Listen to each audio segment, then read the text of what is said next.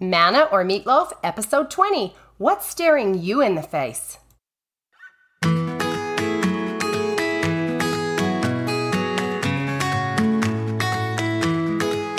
Hello, hello. It's so good to be here again and in a much better place than I was last week. So last week, speaking of last week, in our Come Follow Me studies, we read in Helaman 4, verse 23, that the judgments of God did stare the Nephites in the face. For some reason, the way that was written stared me in the face. I always try to liken the scriptures unto myself by asking questions about those scriptures that hit me like that, and so I started out with the most logical one in my mind. Aren't God's judgments always staring us in the face? I mean, in reality, every single decision we make that contributes to an action has eternal consequences, right? And those consequences may determine how eternal life looks to us based on the laws and ordinances of the gospel, and consequently the judgments of God. Isn't that interesting? Then my thoughts shifted to God's face, staring at me, staring right at me. What does that feel like? Wow. I absolutely love what President Ezra Taft Benson said, quote, "Nothing will surprise us more than when we get to heaven and see the Father and realize how well we know him and how familiar his face is to us," end quote. Naturally, I see the renditions of a handful of Latter-day Saint artists in my mind when I imagine looking into the face of my Father in heaven or his Son, Jesus Christ. I see the beard, the longer wavy hair, the white or red robes. Even when you browse through any gospel art or search for images of Christ on the church's website, they all kind of resemble one another, don't they? But I kind of think that we get to control what we'll see in his face and his eyes when we eventually stand at the judgment bar and get to see him face to face. That kind of makes me emotional. Have you ever thought of that?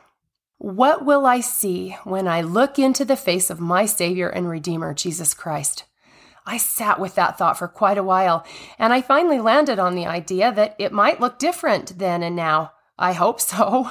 If I were to see him now, I began to wonder if the look of compassion and patience I see on the face of God may vaguely resemble the look I had facing my then 2-year-old son, Drake. I simply couldn't love that boy more. I was obsessed with his big blue eyes and his fun, busy, energetic, curious little soul. But I am here to tell you, he was always into something. He was the kid who I would lovingly tuck into bed, only to find him minutes later in the undrained bathtub, soaking in his fuzzy footy jammies. The second I turned my back on him, he was always into the flour, the toilet, the mud, anything and everything he wasn't supposed to be in. When he would sleep in my arms, I would look at this amazing little boy and see his giant spirit in his little boy body. I recognized his bright, intelligent, curious mind. He always wanted to learn, everything hands-on, and he did, and still does. He wanted to experience life at its fullest. He did, and he still does. He knew, I hope anyway, that there was nothing he could do that would make me love him less.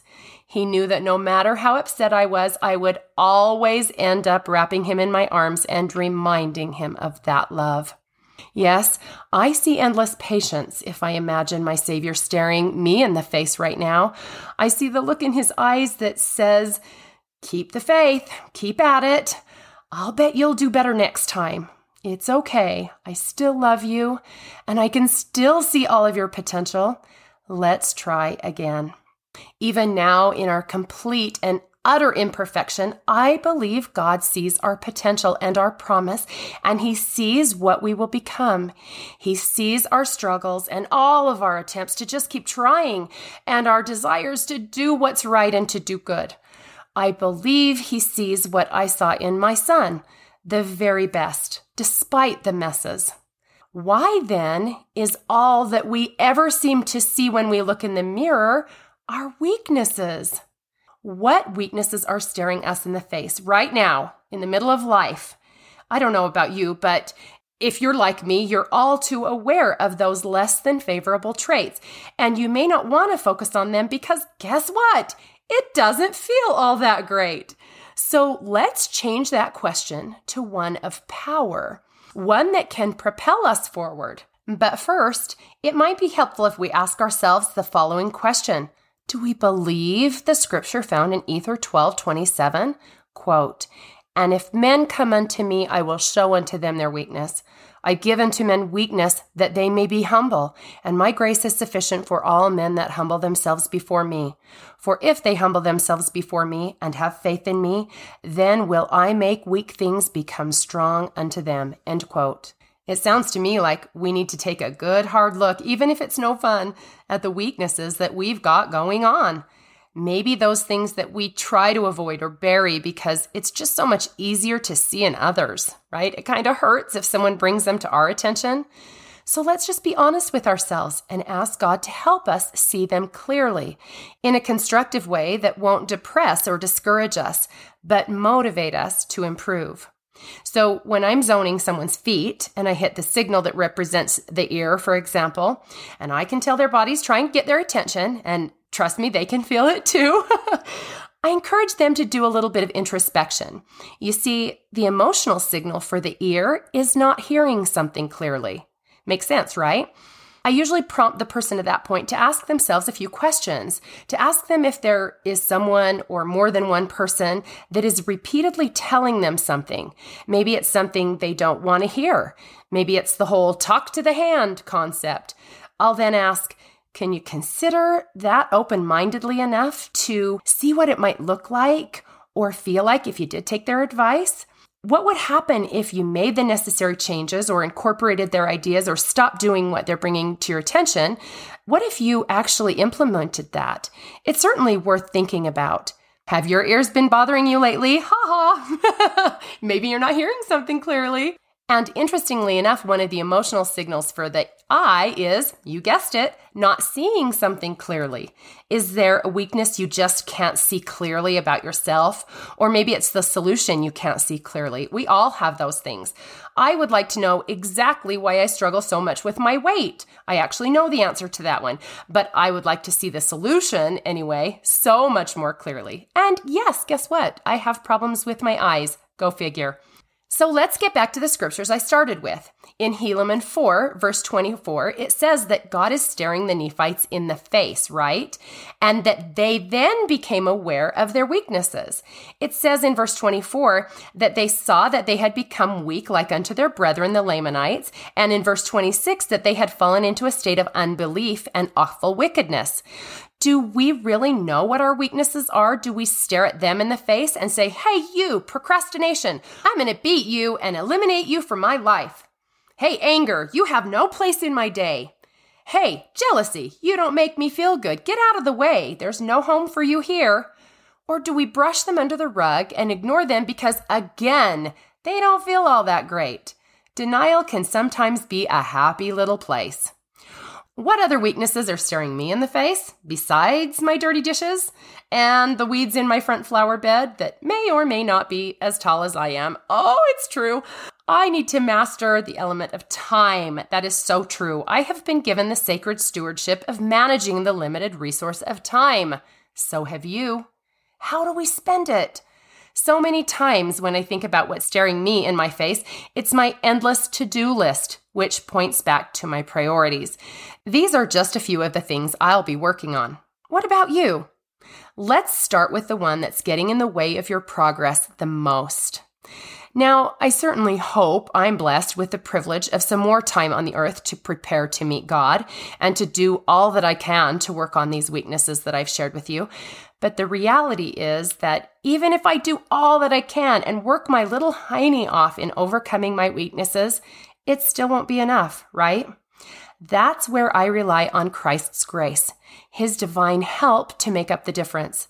With the enabling power of His infinite atonement, He can transform me into something far greater than my efforts alone could ever produce. So that when I do eventually stand at the final judgment, when His judgments are staring me in the face as a result of my life lived, I hope those judgments, based on that life, will look different, and I will feel different. And the look on the face of Christ will also look differently. If I'm truly walking through this scenario in my mind, I'm quite sure I'll be on my knees with tears of gratitude and love pouring down my cheeks. But I want to, and it's not hard to imagine him leaning down, taking my hand, and pulling me into his loving embrace. I know he'll see how far I've come, how hard I've tried, how sorry I was for the mistakes, and how much I loved. I hope that the look on his face reflects how I look upon my now grown son, Drake, with absolute adoration of the kind of person he has become, the emotional, physical, and spiritual strengths that he so clearly displays, and the continuing potential that I stand in awe of. When I stand in front of my Savior and my Father in heaven one day, and they stare into my face and into my heart, I want them to see in me what I did with the challenges and weaknesses that were mine. Of Joseph Smith, it was said, quote, "In weakness have I blessed him," end quote. That's found in the Doctrine and Covenants 35:17. And in 2 Nephi 3:13, it says, again of Joseph Smith, quote, "Out of weakness he shall be made strong," end quote. When Joseph and his brother Hiram began the journey which would lead to their deaths, Hiram turned to the same promise the Lord gave Moroni in Ether 12:37, quote, "Because thou hast seen thy weakness, thou hast been made strong, even unto the sitting down in the place which I have prepared in the mansions of my Father," end quote. I truly believe in every corner of my heart that as we strive to have a closer relationship with God, our worst flaws, weaknesses, and shortcomings can be transformed into our greatest shining strengths. What comfort and consolation this brings my heart. When we acknowledge and ask God for His help in overcoming them, we will be strengthened. Let's, for a change, focus on the hope that gives us, instead of the discouragement we usually feel when we focus on our weaknesses and shortcomings. And let's use these very weaknesses to literally change the trajectory of our futures here on earth and in our lives to come. Let that truth stare you in the face. Oh, I love that.